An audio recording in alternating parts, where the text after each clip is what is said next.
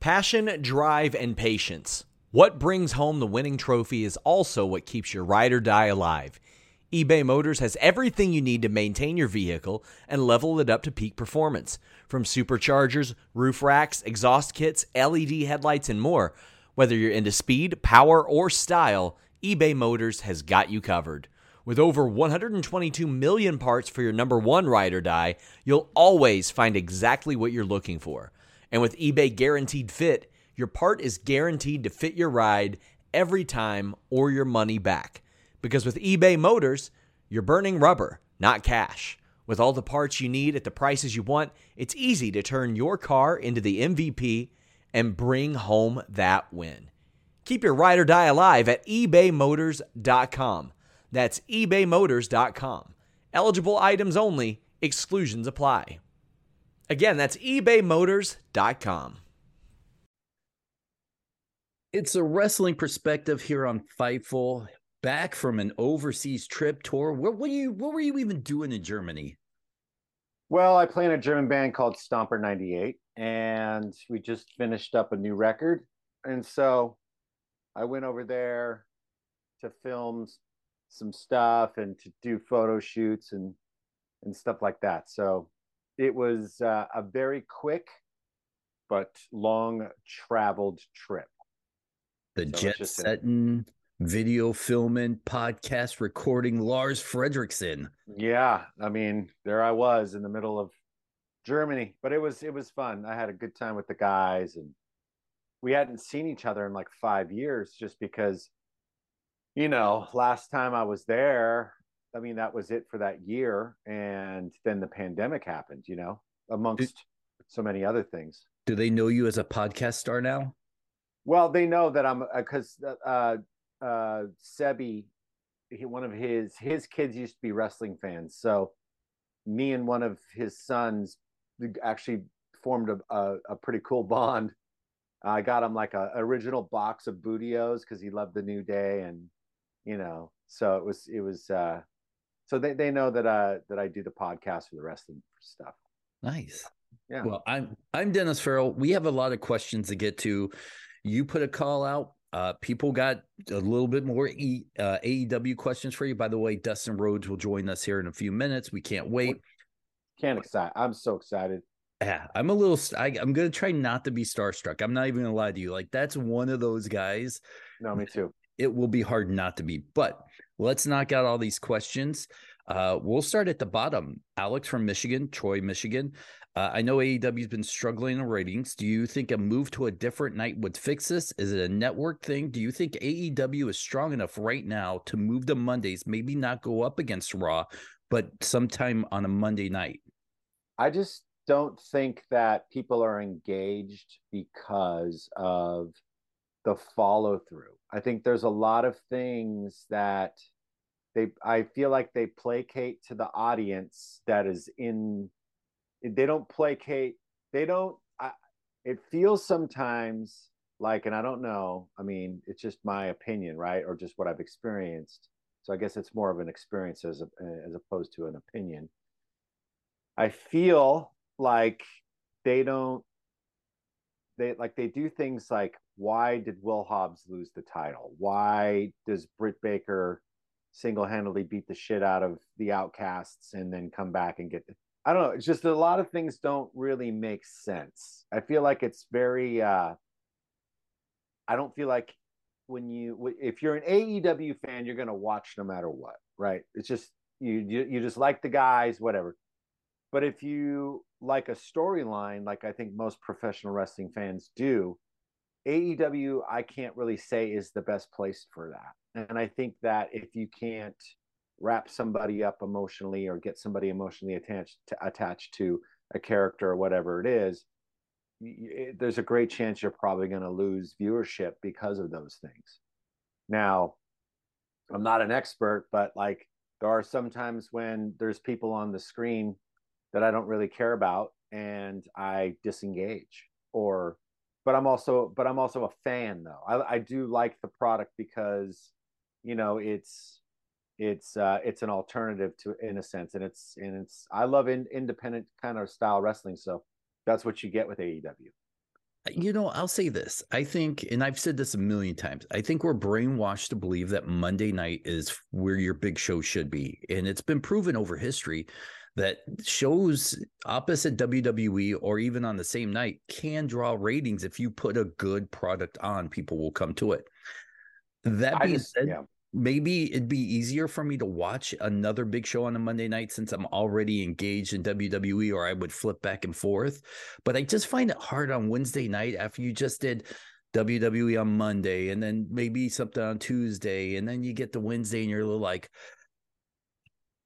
okay, at some point I got to spend time with the family, right?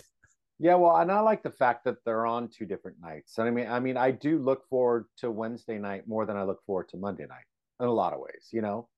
But I think WWE is catching up and understanding that the fan base wants more pro wrestling.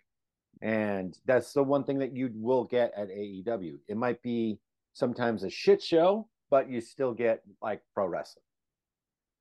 Paul J from Ontario, with the WWE draft just being announced, who would your top picks be? Well, Cody, obviously, I think he's incredible. I would go the two that I would want there's three I would want the most: Gunther, Cody, and Rhea. Yeah, absolutely. I think Gunther would probably be my number one right now, just with what he's doing. I love the fact of what they're doing with Cody. I know a lot of people are kind of knocking the WWE for this, but depending on what we're opposite. Depending on how the storyline plays out, I like, and I think we've said this before. At least my view on Cody is, if you push him to the top and give him the belt too soon, you have the problem you've had with the last couple of champions where everybody feels like you're shoving them down the throat. If you give him the Daniel Bryan treatment where it feels like he has to work his way back up, people will be more behind him when you put the belt on him. So that's from that aspect. I love what they're doing with Cody right now. Yeah, I'm not. They know that business better than I ever will, right? So they're going to have a better sense. I mean, they wouldn't have lasted for how many decades now if they didn't know what they were doing. And it's if they don't know what they're doing, then zero people watch. But that's not the case with them, you know. And that's the thing. It's like it's really easy to say that we know better, but and at the end of the day, they're the ones running the company with viewership. Now, whether it's, you know, 1 million or 800,000 or 2 million or whatever, if it's not goose egg, then you're doing something. You know what I mean? So I do think the draft concept is flawed in a place where you own everything and there are no trades. I know they tried to do it here and there, and every once in a while you'll get the free agent and everybody jockeys for it. I think that's once every 5 years. But I don't feel like WWE does enough throughout the year to build or make the draft feel special. It's just like, hey, it's Wednesday. We may have a draft next week. We don't know. right. Go care about it. And I'm like, I don't care, because you just know at the end, it doesn't matter what show they're on, anyways. Yeah, that's true. I mean, but I've always preferred SmackDown, and this is over the last, 20 years or 15 years or whatever. I've always preferred SmackDown as a show, you know? So Jax from Atlanta. I don't agree with AEW's four pillars, but who would your AEW four pillars be? He didn't put what he thought his would be, but I thanks, kind of Jax. would be curious to know what he would think, you know? Well, I mean, that's tough I don't feel like because, Jungle Boy should have been a pillar. I don't agree with that. I'm no, I okay mean, with Darby. yeah, Darby makes sense. I think Cody, well, currently or I let's say current. I mean, let's work with what they have to work with right now at that right. moment. Yeah, I would definitely think Darby and MJF are in that Yes, conversation. I would also think that you know, I mean, fuck. I mean, I that's know. such a hard question. I'm trying to think like who, I would obviously give Britt Baker her due and that say that she's part of that as well. I mean, even though it's, not it's a different division, but But I mean, let's I'm define just what thinking, a pillar is in our opinion, because it could be. well, Is it? Britt Baker, I believe is like the leader of the women's division. I just don't Yes. think that and I think that if Thunder Rosa was there, that would be my pick right now. because Thunder Rosa pound for pound is the best women's wrestler that they have um uh in that division. I think it's like the top three are Britt, Ruby, and Thunder. But and I'm not being biased because of Ruby, but I just think that I feel like she's just got so much more in her, and she just shows that. But I don't know, man. It's a tough question because there's been a lot of change too. Yeah, I look at that roster and I see a lot of guys that could be main eventers that just aren't doing it yet. When you've put Jungle Boy out there, who's been kind of muddled in mid card and tag team action, and you try to tell me he's a pillar of your company, I shake my head and go, that's the third guy you trot out, maybe the fourth. Like, come on, guys. Well, it's such a millennial way to look at the world. It's kind of like if we say it enough, it'll happen. And I'm not, millennials are what they are, and you're one, well, you are, Right. but No, and I think, I agree. it's a different view of the world, right? So just like my view is a little bit different because of my generation or whatever. And nothing's better or worse, but I would say it's a very, uh, it's that. And I know if you hate me for that, you can fucking suck my dick, but for saying that, but you can blow me. I don't give a fuck. But We'll just keep being friends. yeah, I mean, no, I mean, there's nothing. I mean, my future wife is a millennial, but my point is, I feel like it's a different view. I feel like they're trying to elevate guys in those positions by saying that they're this, but that's not really how it's done. And I feel like there's a lot of that in that generation. So like Right. there's no real grit. I think it's very forced. And that's exactly what that segment felt like when they were like, these are the four pillars. I'm like, Yeah, the two that I believed in were Darby and MJF. Like yes. that I could, but not. I would give, Sammy Guevara. No, I mean, No, I think he's he's not even he, the best guy in the group he's in. no, I mean, I don't think Jungle Boy. I mean, Jungle Boy.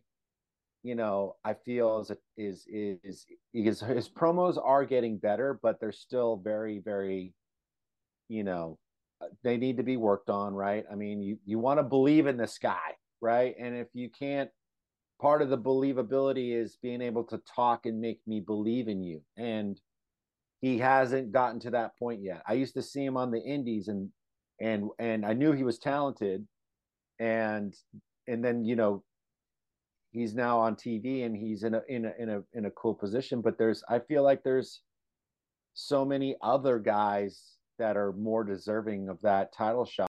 Here's one from Sean. Sean wants to know, what are your top 5 current and top 5 all-time wrestling theme songs? I don't have a list. I'm sorry. No, I mean, all time, I'd have to put Hulk Hogan's Real American on there. Despite whether you like him or not, every time you heard that song, you felt real patriotic, like you wanted to rip a shirt, I think. um, I was always there was something about Jake the Snake Roberts theme song. When you heard that, that heavy drum beat, you knew something bad was going to happen. Then you had the Ultimate Warrior, guitar riff. You got all hyped up. I was not, because I was been thinking about this. Like the Bret Hart theme song never really got me. I didn't care that much about it. I think the theme songs in the 90s were way better than the Attitude Era theme songs. There were a couple ones that you'll always remember, but do you remember them because it was amazing or it was the wrestler? But in the 90s, it didn't matter. You just still remember those songs, if that makes sense. Yeah, I mean, Joe Hendry's got a great intro. Every few weeks, yes. Yes, I mean, so I'm always into that. Shit, I mean, I always loved the Takers theme. Obviously that would always give me goosebumps. Mick Foley was Yep. always had a good one. The Midnight Express, I mean, that's classic. Um, Sensational Sherry's Heartbreak song, where she did it over the one where he did it. I liked it when she was singing it. the one that I feel that is the most perfect for the character, so I would have to give it top two, is Rich Swann. Like anytime his music hits, you know it's him, you know?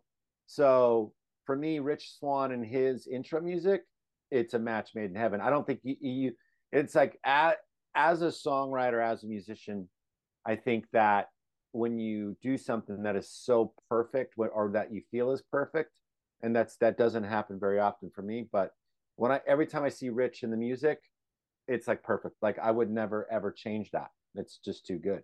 I think that's the problem with AEW. It doesn't have the history yet where you feel connected to the theme songs. Like AEW hasn't really had, and this is not their fault. It's just as a growing company, they haven't had that moment where you go, this is the company's top 5 moments.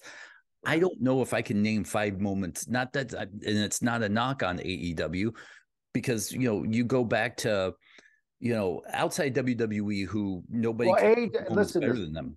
Yeah, AEW has way better intro music than the WWE. I mean, that's just, yes, you know, I mean, so I don't even think it's fair to even, you know, because I mean, if you think of cult of personality for Punk, that's perfect. That's like a Rich Swann, Ruby Soho. Obviously, that makes perfect sense.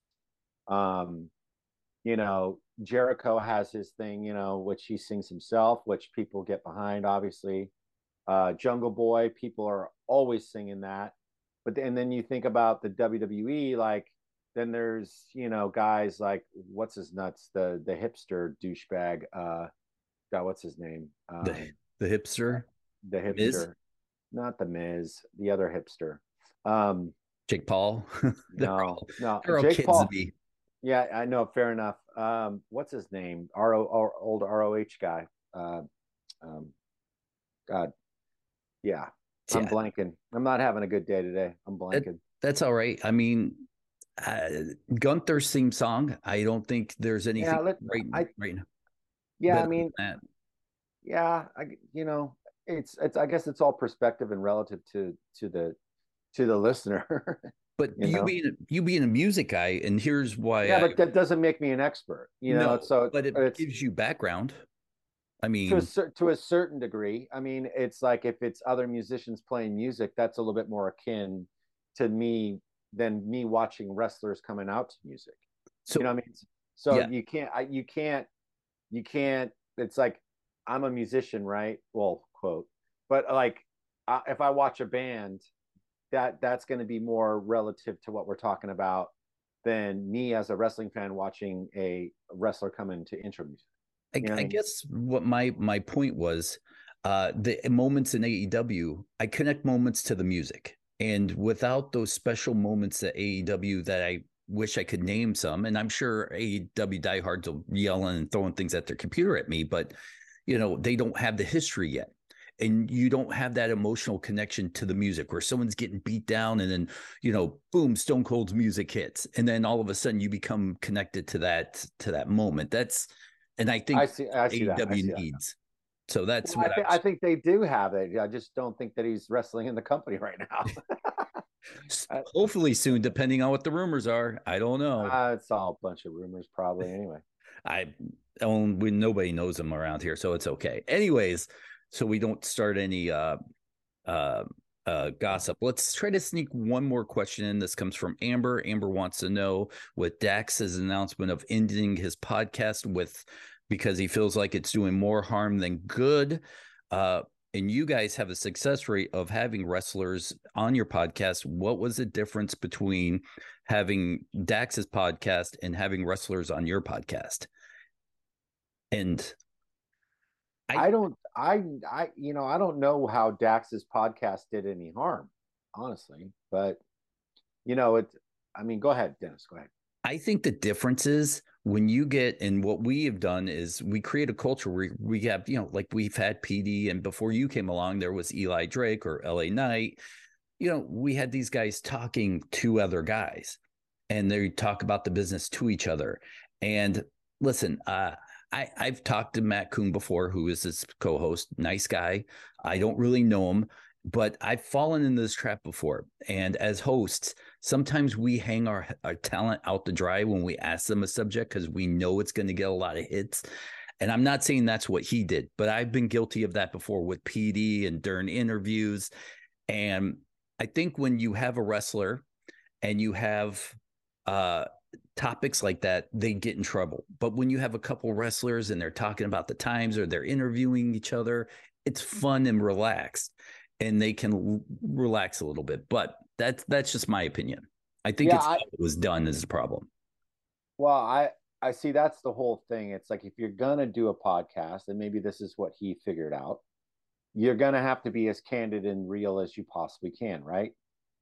But our podcast is different because we look for the human interest story. We're not looking for rumors or, clickbait or whatever it is. Now, some of the things that come out on our podcast, become newsworthy or news bits or whatever it is. And that's cool, but that's not like the main objective, right? So I don't see, because then you got like a Jim Cornette, who does basically 2 podcasts a week, the drive-through and the experience, right? And although the shows are called something different, they're basically the same.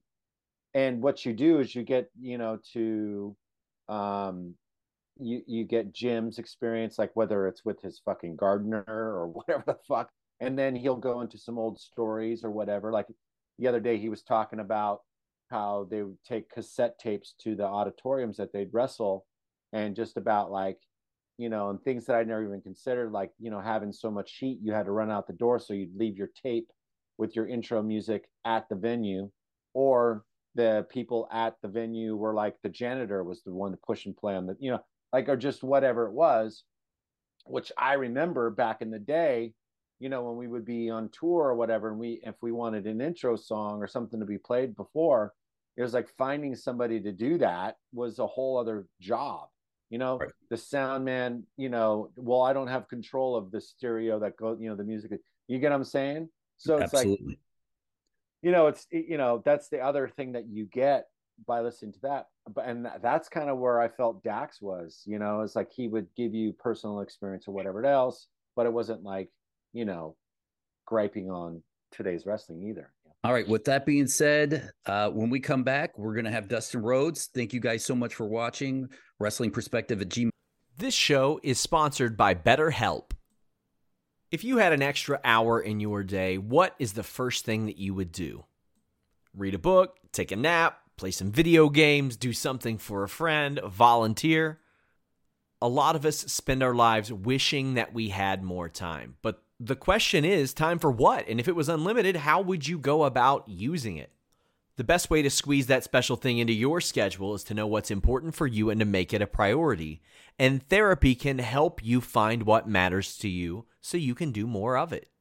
Therapy is so valuable. It's gotten me through some tough times, really helped me reflect on things that are important, specifically with BetterHelp. If you're thinking about starting therapy, give BetterHelp a try. It's entirely online, designed to be the convenient, flexible, and suited to your schedule.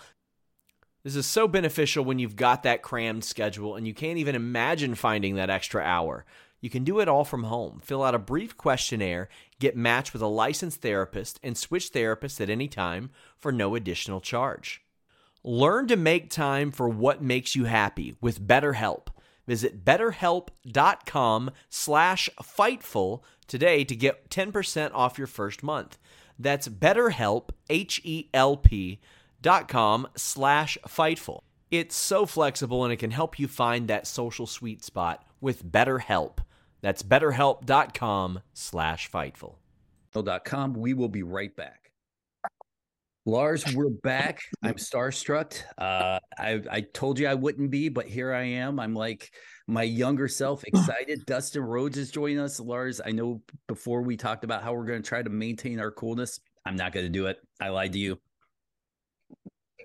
Well, you know what? I mean, what's there to say? Let's just jump right in there. I mean, let's get going. Well, Dustin, thank you so much for hanging out with us. We truly appreciate it. We're both massive fans of yours, and we're really excited to hit you with a bunch of nerdy questions today. Sounds good to me, and I'm a big fan of y'all too. Thank you very much. Oh, I thank appreciate you. So listen, I'm going to start out with just kind of the nerdiest aspect of pro wrestling, and it's the face paint. You've been wearing the face paint for so long now. Yeah. You've transitioned into a Dustin Rhodes character in AEW. How important was it to bring that face paint with you to AEW, or maybe alter it to whatever personality you were going to portray on camera? So, you know, in WWE, being there for so long, like 24 years or whatever, that's all I'd known was the face paint. And before that was just, you know, Dustin trying to find his way in WCW the early days with no paint, just cowboy gear, whatever. So I wanted to kind of do a little Dustin Rhodes one side and a throwback to the paint with gold dust. So that's why I chose the half and half. And I thought that was important. I just had to switch up the colors, you know. Well, you know, we all saw you in WCW kind of finding yourself. You're always like an amazing wrestler, amazing performer. You know, doing the gold dust thing was obviously a complete 180 for you. You know what I Yeah. mean? So Yeah. when you're presented with this idea and this is what you're doing, you know, was there anything that you like? Was there anything that you did to sort of get you in that mindset of like this is how I want to present him? He's going to be this sexualized, whatever it was. Were you drawing any inspiration from anything? Not really. I was so young, you know, and you know, being presented with this character, it had to kind of grow on me, right? I was scared to do certain things, and you know, for me personally, and what I've learned over the years is people that are trying to create something new character wise in the pro wrestling industry have to want to step out of their comfort zone. And when you step out of your comfort zone, that's usually where the magic happens. Even though it's so uncomfortable, you just don't think you could do it. That's where the magic happens. And it took me a good 6 months, you know, with this character, knowing he's an androgynous character, complete opposite from what I broke into the business with as Dusty's son and all this and that. And I was looking for a way to just kind of make my name on my own, right? With this character, and Vince gave me full reins. He, you know, he didn't have anything negative to say to me ever, man. He just let me play with it and tweak it and get it to where it needed to be. And it took like 6-7 months, right? Because I wasn't getting the reaction that I wanted to get at the beginning of learning how to be a heel for the first time. And I'm painted in this just outrageous this presentation of a character that, you know, the world is seeing for the first time way before its time. Yes. Was scared to step over the line, right? And when I did that, they responded like crazy. And it was that easy. And it was just me stepping over into the unknown that made this thing work. And then once I did that, I'm like, okay, that wasn't so bad. I can do this now. I can play this character. I can play this movie part. And did it. We ran with it. And, you know, over the years, the character evolved so much. And we did so many great things with it. And now the character Goldust is just this gay icon in the world of pro wrestling, right? So it's like I made a pretty good name for myself there with the character and did it justice and did it well. And I thought leaving there and coming back into my full circle, one last ride, which has been my thing, is, you know, how can I take this to the next level and utilize, you know, the paint and the old natural Dustin Rhodes character. And, you know, right now I would definitely say I'm having probably, and they're few and far between, but I'm having probably the best matches I've ever had in my career. And it's fun. It got fun again. I found my passion again, because sometimes we get a little complacent up there when you're not being utilized or whatever, and you don't understand why, and you just want to be pushed to the moon. But it's not always about me or anybody else for that matter.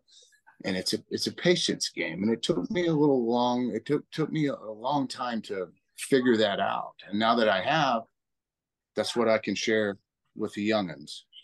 And the young kids today, they're really chomping at the bit and they're frustrated and they don't understand why they're not getting pushed to the moon. And they might be the best damn workers on the planet. There's just not enough time on a television show to put you all in at once.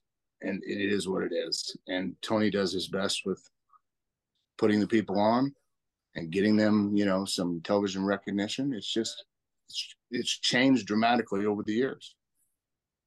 Well, one of the things I'm sorry to cut off, Dennis, but something that you said to me was super interesting. How you talked about how the Goldust character, which was ahead of its time, and the reason why I identified with it is because it was on 10, right? When did you have that moment doing the character where you were like, first of all, made the realization like, shit, this is ahead of its time, and I'm doing something now that maybe you didn't realize at the time, but maybe I'm doing something now that's going to be looked back as it being ahead of its time, if that makes sense. Yep. So it happened in Madison Square Garden, and it happened in 1996, I think. And I was wrestling Sabio Big, and we've been doing, house show loops for weeks and I think months, and just getting my bearings, trying to figure out the heel work and the character and stuff like that. And every night he would want me to do a certain thing. And I would say, no, I can't. I just can't do that, because I was scared. I was scared to cross the line. Mm. And this is back when Vince used to go to the house shows and just be a fan at the curtain and watch the shows and see who was getting reactions, see who was getting the responses from the crowd and things like that. And he was there, and I was like, oh, God, Sabio, and we're in the Garden. I mean, this is the Mecca. Puerto Rico. He's Puerto Rican. You know, the Puerto Rican population in New York is like very high. And 1996, it's crazy. And, you know, it was as simple as, okay, I'm going to do this tonight. And so I go out there, and yeah, I'm scared to death. And we get to the point of the match where I'm going to do this thing, which is basically just go behind him and rub up and down his chest. He turns around and he charges me, and I just bail out of the ring. That simple. But the rubbing up the chest part is what really pissed off the fans. Oh, yeah. And I was scared to death of that, right? Because I didn't want to portray this, I don't know, this something that I'm not. But that's show business. That's what brings out characters and makes them really, really good or really, really shitty. And as soon as I heard that response from the New York crowd, and they're ruthless, it was like, holy shit. I just tapped into something that I thought I couldn't do. And I stepped over the line. It worked. And I'm just looking, and they're yelling every kind of obscene thing to me possible, throwing stuff. And they had to make an announcement, stop throwing stuff or you'll be ejected, you know, and they're still throwing shit. And I'm just like dodging, weaving. And I roll back in the ring, and Sabio's in the corner, and he's just laughing, right? And I'm like, what the fuck are you laughing at? And we lock back up, and I said, what are you laughing at? He said, see how easy that was? Now watch, I'm going to make you do one more thing. And I'm like, okay. So I pushed him back to the corner. He said, turn around and rub your ass in my crotch area. So I did it, right? I turned around, and I just, you know, made these facial expressions, these weird ass facial expressions. And he charged me again, and I rolled out again. The rest was history. Wow. From that point on, Goldust became Goldust. And I kind of found the character that night. And it was freaking cool. And they had a really nice run for a while. You know, at the end of your last answer, when you were talking about getting your passion back, which kind of led into my next question, is you talk a lot about your recovery. I'm very proud of it. But I've never actually heard you talk about when you actually got your passion for pro wrestling back during that time. Do you kind of have that I miss the industry moment during your recovery, or was that something that maybe didn't leave or came after? It came after, because, and you know, I don't want to go like too in depth on it, because I could talk all day about this, but you know, my recovery had to come first. And of course, in the back of my head, I'm worried about, well, how am I going to survive? You know, when they tell me I can't go get a job, I can't do this, the recovery comes first. And it really did. And my wife, she basically took the reins and she supported us while I was getting better. And it took a couple years of me going to meetings every night and just trying to get my shit together and not thinking about the wrestling industry, just thinking about the things that I needed to patch up in my life and fix and get to that next level of where it needed to be, you know, and then being rehired by WWE, and starting to kind of get into it again, scared to death that I could not do this without some kind of altering substance in my body, scared to death. I was like, am I going to be able to have a good match without something in my body? And I did, and was like, okay, that wasn't so bad. And, you know, then you go on and you go on, and you go on. And then, you know, like so many before me, you just lose sight of having to be patient about things. You know, you don't see an end in sight. And I finally just had enough. And it was time for me to go and out of WWE and into a match with my brother at, you know, the first Double or Nothing. And that moment, that night is where I found my passion again. Scared, pretty nervous about it, you know, because I had not worked for about 6 months, and he's young. Everybody's so much faster and quicker. You know, I'm older, you know, but Cody's a lot like me with his style of telling a story and, you know, just taking your time and letting things kind of gradually, what's the word for it? Organically kind of just present itself to the people in a story setting. And the story was there because we'd wanted a match for so many years. And I told people about it. You know, I was pissed. I wanted this match. And I was told it was not good enough to be on the card at WrestleMania. And I'm just like, man, and we proved them wrong. But that night I found my passion again. And, you know, it's Dad's death. It's a lot of contributors, you know. It's my sobriety. It was all the things the bad times that I had that kind of knocked me down a peg. And, you know, I had to find it again. And I have. And it's good. I've kind of slowly gained my life back since 2008. And, you know, we're going on, next month will be 15 years clean and sober. So and I don't want to go back there, you know, because that was all dangerous. I mean, this devil's right here on my shoulder, and all I got to do is turn around and go for a walk with him, and I'll be right back, or worse, in jail, some institution, or dead. And I don't want that, you know, because I can't just have one beer or one pill or anything else. So I got to stay away from it all. And, you know, you find a new addiction in like the gym. And I'm not a bodybuilder, but I go to the gym because it keeps my mind right. I need to keep moving. And that's where the whole thing, Keep Stepping, came in, because my dad would call me every single day after rehab. And he would say those words. So now I say it constantly. And it just helps me get through the, you know, the 1 day, 1 minute, sometimes at a time, and know that it's okay. If I have a bad day, I'm doing it just fine right now. So, and, you know. Yes, I do understand. 30 years in May. So, fuck yeah.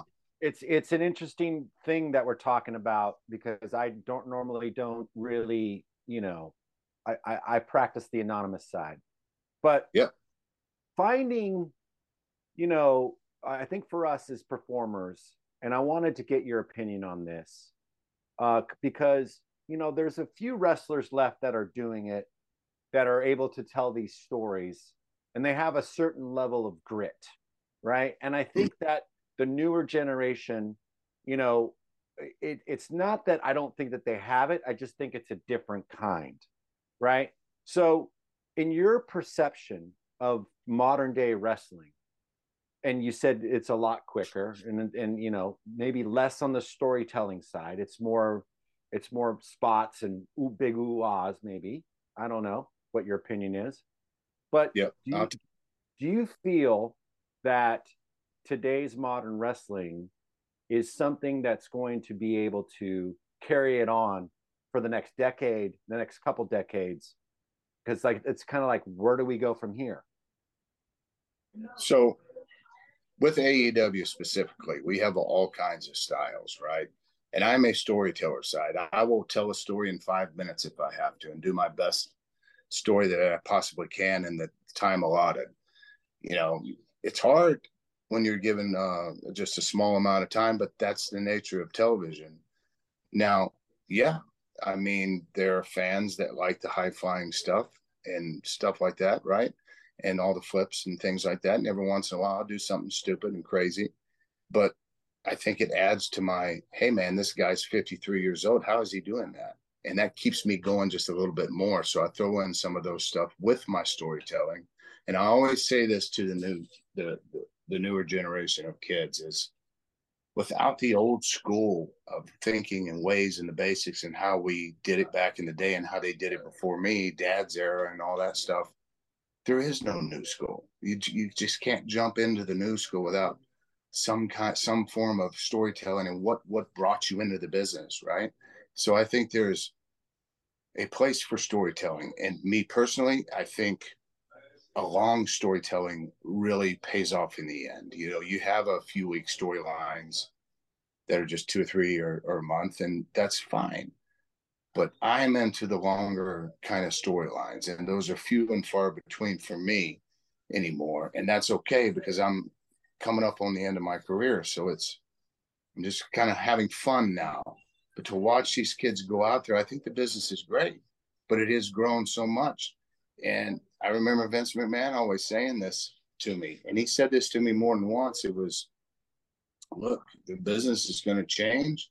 You're on the train or you're not on the train. It's going to keep going, and you got to grow with it, or you got to get off the train, because that's where it is right now. It's grown like crazy since the Attitude Era, since the days of old, you know, the rock and roll era, since the 80s, the Turner era, and all the, you know, Jim Crockett promotions and all those days. It's changed, but what the fans still love is a story. Mm-hmm. And if you can make one person that is not a believer on that front row, and there's always one, he's just there with their kids, right? And their kids are excited to be there, but they're not. I will find that person and work that one person. If I get a reaction out of that one person at the end of the match, he's standing on his feet, I've done my job right, because I know everybody else in the building's there. It's making somebody feel something, right? Mm-hmm. This is the television industry. This isn't the independents. And the independents are great for up and comers that are trying to make their name and work in front of people. And that's great. They need to do that. My students from Rhodes Wrestling Academy, I tell them, go get some work.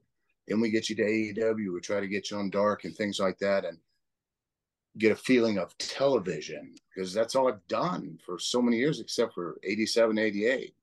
And it teaches them for television. And it's important to know where your cameras are. It's important to feed your cameras. I mean, that camera's always trying to see reactions and stuff. And when you're facing the crowd in the building, and I'll say this to them too, the people in the building are great. They're our fans.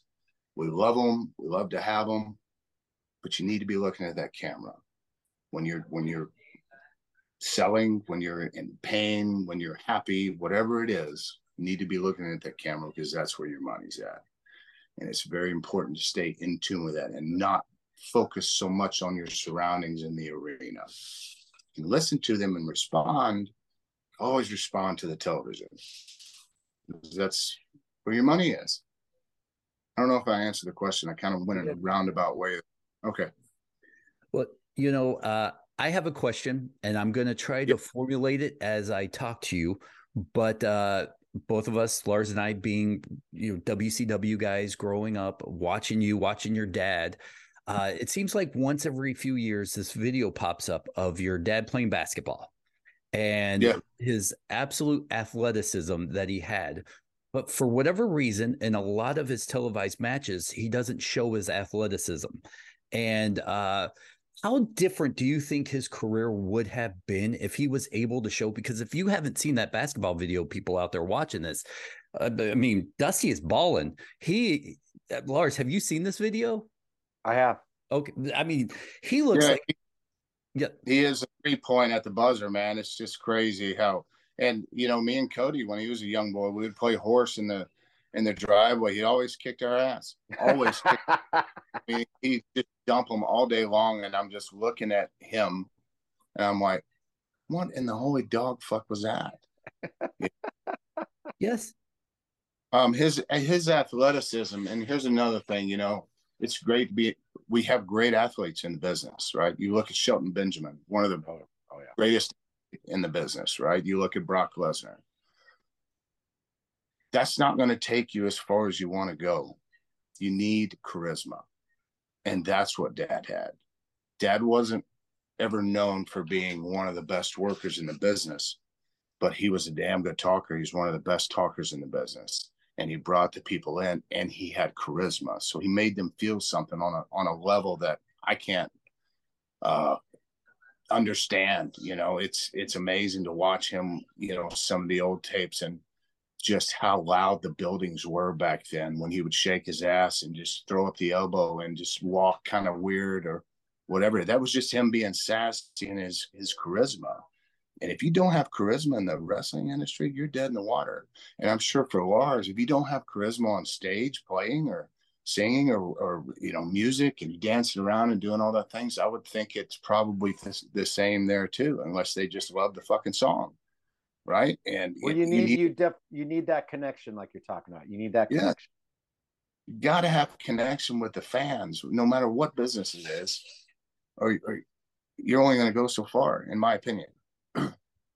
Well, one of the questions I wanted to ask, and I don't know if this is something, psychologically that you just did, or if it was just intuitive, but, and I just will say that I saw your dad when it was the Road Warriors and your dad versus, I think it was the Russians. It was Great American Bash on tour in 1986 when he went out and shook his ass and that was the biggest. It was just nuts, and then this whole thing. Well, anyways, every time, and especially in the early days for you, when there was a beef, like, and a legitimate, whether you were in a cage, war games, whatever it was, when that boot came off and you used it as a weapon on your fist, I always thought to myself, and you did it, and I think it was a war games, and you did it very early when you got into the ring, and I thought to myself, he's going to have to wrestle. And I literally was like, well, where's his shoe? Where's the shoe? Like, he's wrestling with one shoe on. And then like, as I'm going back, because I used to be a tape trader, right? And so the amount of wrestling that I've consumed in my life, I've probably forgotten more than I remembered. But your dad did the same kind of shit. Take off his cowboy boot, use it, put it on his fist, punch. So was that like a psychological thing that you were trying to do? Were you were you even cognizant that you were doing that? Or were you just, what was that? Because, and then you got to wrestle the rest of the match with one fucking boot. So I'm just wondering, like, if you were, like, I think that was with Arn in the War Games when I took it off, and we had a pretty good little rivalry there with Arn, and he's one of my teachers, man. And he may have suggested it. I really don't remember, and it could have been just off the cuff, but it was like, you just keep going. We weren't high flying and jumping off the ropes and stuff because that cage was pretty low. Right. The War Games cage. So it's just a lot of fighting and hitting the ropes or whatever. So, just being on one boot, it didn't bother me. I didn't think about it. But I think those instances like that where there's not a DQ, you got to utilize those things. It's like the old bunkhouse matches. You take off your boot, use your tape fist, you wrap a chain, and you get the bull rope out under the ring and, things like that, hit them with the cowbell. They pop for those things and they like those things. And, the old Westerns and the old cowboys, kicking the shit out of each other. And it's just a real kind of feel fight, right? Well, go ahead. Sorry to interrupt, but it wasn't the first time that you did it. It's what I'm saying is, like, you would do that. And I saw you do it a few times, but it elevated it. It elevated that match. It elevated the anger and the intensity. And it was just the simple thing of taking off your freaking shoe, putting it on your fist and hitting a guy. Like, so back then, right, I was doing nothing but listening. Okay. So I probably wasn't doing too much on my own. Just like I said, it was Barry, it was Bobby Eaton, it was Arn, it was Ricky Steamboat. Those men were my teachers. And I shut up and listened. And whatever Arn told me, or Bobby Eaton, or Barry, I just did. And I watched and I learned. And, improvising things every once in a while. I remember the first time I improvised something with Arn Anderson, and then I apologized to him in the back afterwards. He said, "What are you apologizing for? That was the best thing you could have done. That was great. And you thought outside for your own for 1 second, right?" So start getting it. But it takes time, and it's very important to listen to your teachers. And I think we've lost sight of that these days. There's a few of us left, and those few are here in AEW. We got a wealth of knowledge at our fingertips, and some people ask and ask for stuff. A lot of them do, and then a lot of them don't, and that's okay. You go out there, do your thing, man. Whatever. If you want my help, that's fine too. I'm going to help you. I'm not going to make you look like shit. I look at both sides and I make sure what needs to be done, and we kind of build from there. It's how I do my coaching.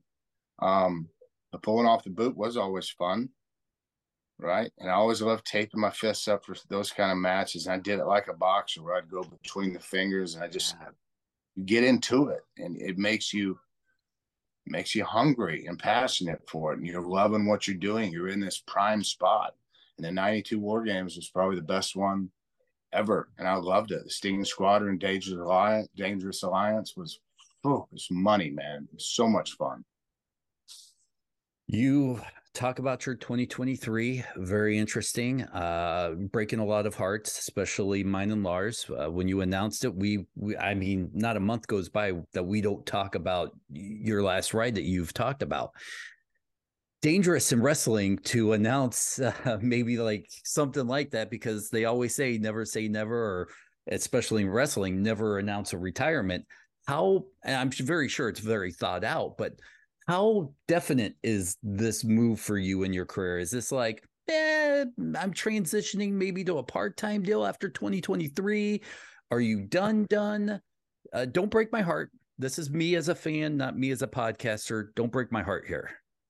Okay. I want you to go forever, by the way. Shit. So you're welcome. Thank you.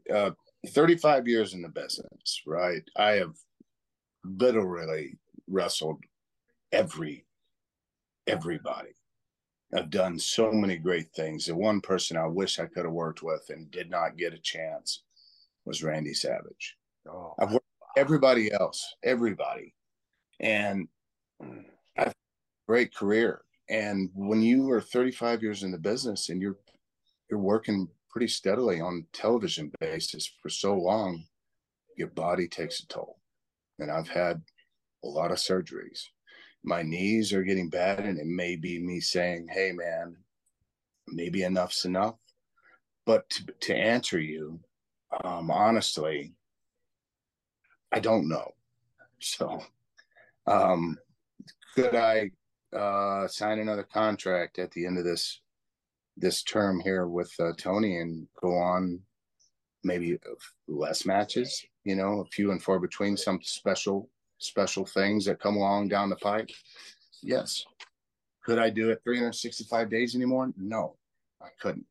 But we don't do that anymore. So it's changed dramatically over the years. It's not like the olden days in WWF when we're on the road 60 days in a row, and then you come home for 3 and you're back out for 30. It was a crazy time schedule back then.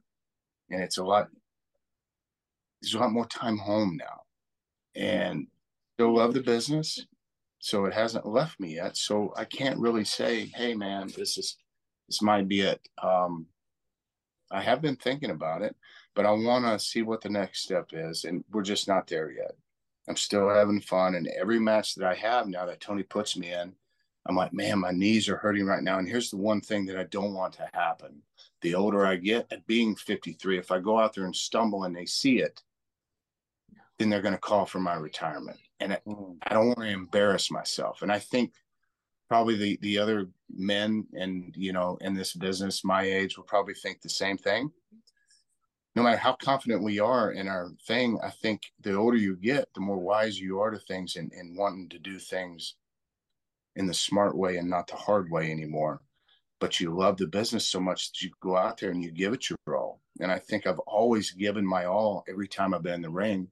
And that's what's kept the fan base, to a pretty good level for me. And they still kind of enjoy me and enjoy my wrestling. And that's a testament to my work rate and ability, not ever winning the world championship. And yes, I want that. But right now at this point, it's probably too late. And I would say it is too late. And I don't need it. So what else can I do besides pass on my knowledge to the kids? But I'm still passionate about it, and I think it's not there yet. So I'm hoping, I can just tell you that I hope maybe this will continue on another couple of years. Maybe not. We'll just have to see where it goes when that time comes. Well, one of the things, and I know that you know that I have this, and so I'm going to show it to you though. And that's you and your brother in one of my favorite tag teams of all time that literally lasted probably a cup of coffee, but it was a rebirth I saw, for your career. It was like, it made me, it's like those moments when you fall in love with wrestling again. And then, to crescendo with him, in AEW and have probably, I would say, in my top 10 matches easily is you and Cody, right? And that your whole path. I mean, it's each one of you Rhodes brothers or fathers have a storied, layered wrestling history. I mean, yeah. Why hasn't there been a fucking book? Well, I've had the one book, yes, right? But like a now book of like, because I mean, a lot has happened. I'm planning on it actually, and I think the chapters will be about my greatest rivalries, greatest matches, and go into a story about each of those. And but this one I want to be a little longer book, and it is in the works. I just have not. I gotta sit down with my publicist lady, and we got to start talking about it, and actually just bite the bullet and put it out there. But I definitely do that because there is such a difference in all three of us over the years, and you see the transitions, and the Rhodes family is such a powerful name in the wrestling industry, and it is one of the royal families, like the Harts, the McMahons, and I take that to heart. And just to sit back now and watch Cody in his turn, in his prime, I mean, kicking ass and taking names, and I'm just like, yeah, I'm a little jealous. He's doing such a great job, but that's just the brotherly competition between us. Quit it. Well, this is the book that you're talking about. Crossroads, right? Yeah. Yes. So, and it was a great read, but what I really want is what you're talking about. Like, I know that there was some, there's things that were touched, but, it's just like there's so much more. It's like another lifetime, if you don't mind me saying, after that. Does that make sense? Yes. And that's that. And there was also things that, anyways, enough hero worshiping. I digress. I appreciate it. And there is one in the works, I promise you. So it's a matter of me sitting down with the ghostwriter and putting it to paper. I'm not going to write it down because I just, people wouldn't be able to understand it. My grammatical errors will be all over the page. I know we could be doing this for 9 more hours with you, and you have a grandbaby to get to, and we each have one more question. And yeah, sure. I'm not sure if I have so much of a question as much as an observation that seems like crowds in 2023, when you come out, have this much more different reaction than they've had over your career. Almost like they finally get you, like they get Dustin Rhodes, not the son of Dusty, not, Cody's brother, but they get Dustin. Is that the feeling you get now when you come out and you hear the pop for yourself? Because It's very like as fans, podcasters, we're very in tune to this kind of stuff. At least I think I am. And I think Lars thinks he is maybe. I don't want to put words in his mouth, but have you noticed that pop is different for you now? I think it's we all love Dustin pop, right? Dustin has earned this. We all love him. We're here with him on that last ride. I'm not too keen, and I was at the beginning on my music because it's a slow starter. It's not one of those like the Gold Dust chimes, man, bam, and it hits pops. It's a slow pop when it starts breaking into, and it was kind of off of Brain Stew with Green Day, and they just kind of switched the ruckus, played with it a little bit. I would love you to make me something really cool that's catchy and bam, pops right at the shoot. It would be so cool for my last year or whatever. I've got something for you, bro, that is going to, I mean, I know that we like the same kinds of music, and I know that, rock and roll is deep there. I got something for you. I'm going to send it to you, and then you can tell me if you like it. How about that? Of course. It's already got bass, drums, guitars. There's just no vocals on it yet, but I think it'd be perfect for you. That's awesome, man. The fans today, I think, and me being, as old as I am, they're still there for me. They haven't faltered. And, the more I'm on TV, the better it is, and that music is a slow starter, but then it kicks up. And then when I walk out, they're there. It's a slow rise. And I like that. It's not the immediate pop, which I like too.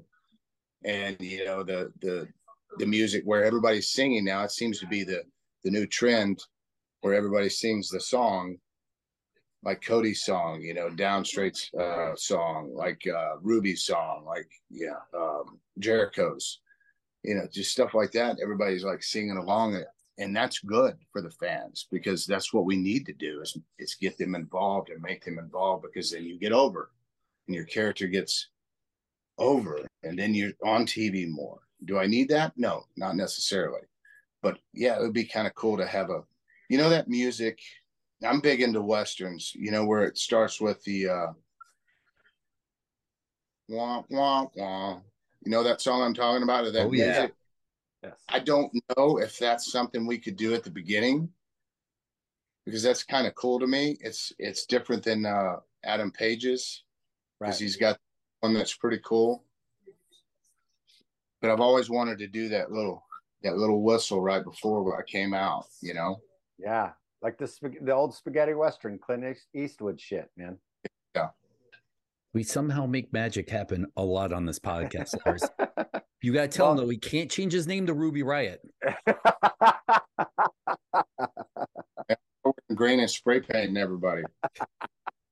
Well, Lars, my last question. I mean, Dustin, I seriously, honestly wish I had you for a couple hours because there's so much stuff. But, I started thinking about everything that you've done and still how you've stayed so relevant. And it's like, guys who did these types of gimmicks, starting with you basically two careers, Dustin Rhodes, the cowboy kind of baby face, and then Gold Dust, the androgynous heel. And like we were talking about earlier, the polar opposites. And you think about guys like Adrian Adonis or Adrian Street, or the Honky Tonk Man before he was the Honky Tonk Man and had more of a punk rock thing when in the Memphis, and just tap it into the psyche, like those types of things. Now, as you're sitting here, and I really wanted to talk about you and Swerve, because that's some of the best stuff that I've seen in a long time on TV. And we're talking about a guy who's probably half your age, right? But there's this chemistry between the two of you that was just so undeniable. And, and I know that you talked about Macho Man and wishing to get in the ring, but now you got like a guy like Swerve that you've been working with. But I mean, so much to say. The elusive World Heavyweight Championship. The elusive World Heavyweight Championship for Dustin Rhodes. Like, is that a goal? Is that a goal for this last ride? It's always been a goal, right? Whether or not anybody thinks I'm good for that spot, that's another issue, because I don't really know what's in Tony's brain as far as, man, Dustin needs to be world champion. Do I need it? Absolutely not. Do I want it? Selfishly, yes. How long I would carry it? Probably a week. But just and be the world champion would just really cement my legacy, and that would be cool. Even a TNT title, you know. But I've gone so long without it, and I've only had these, you know, mid-card titles like the Intercontinental United States and all the tag team championships and things like that.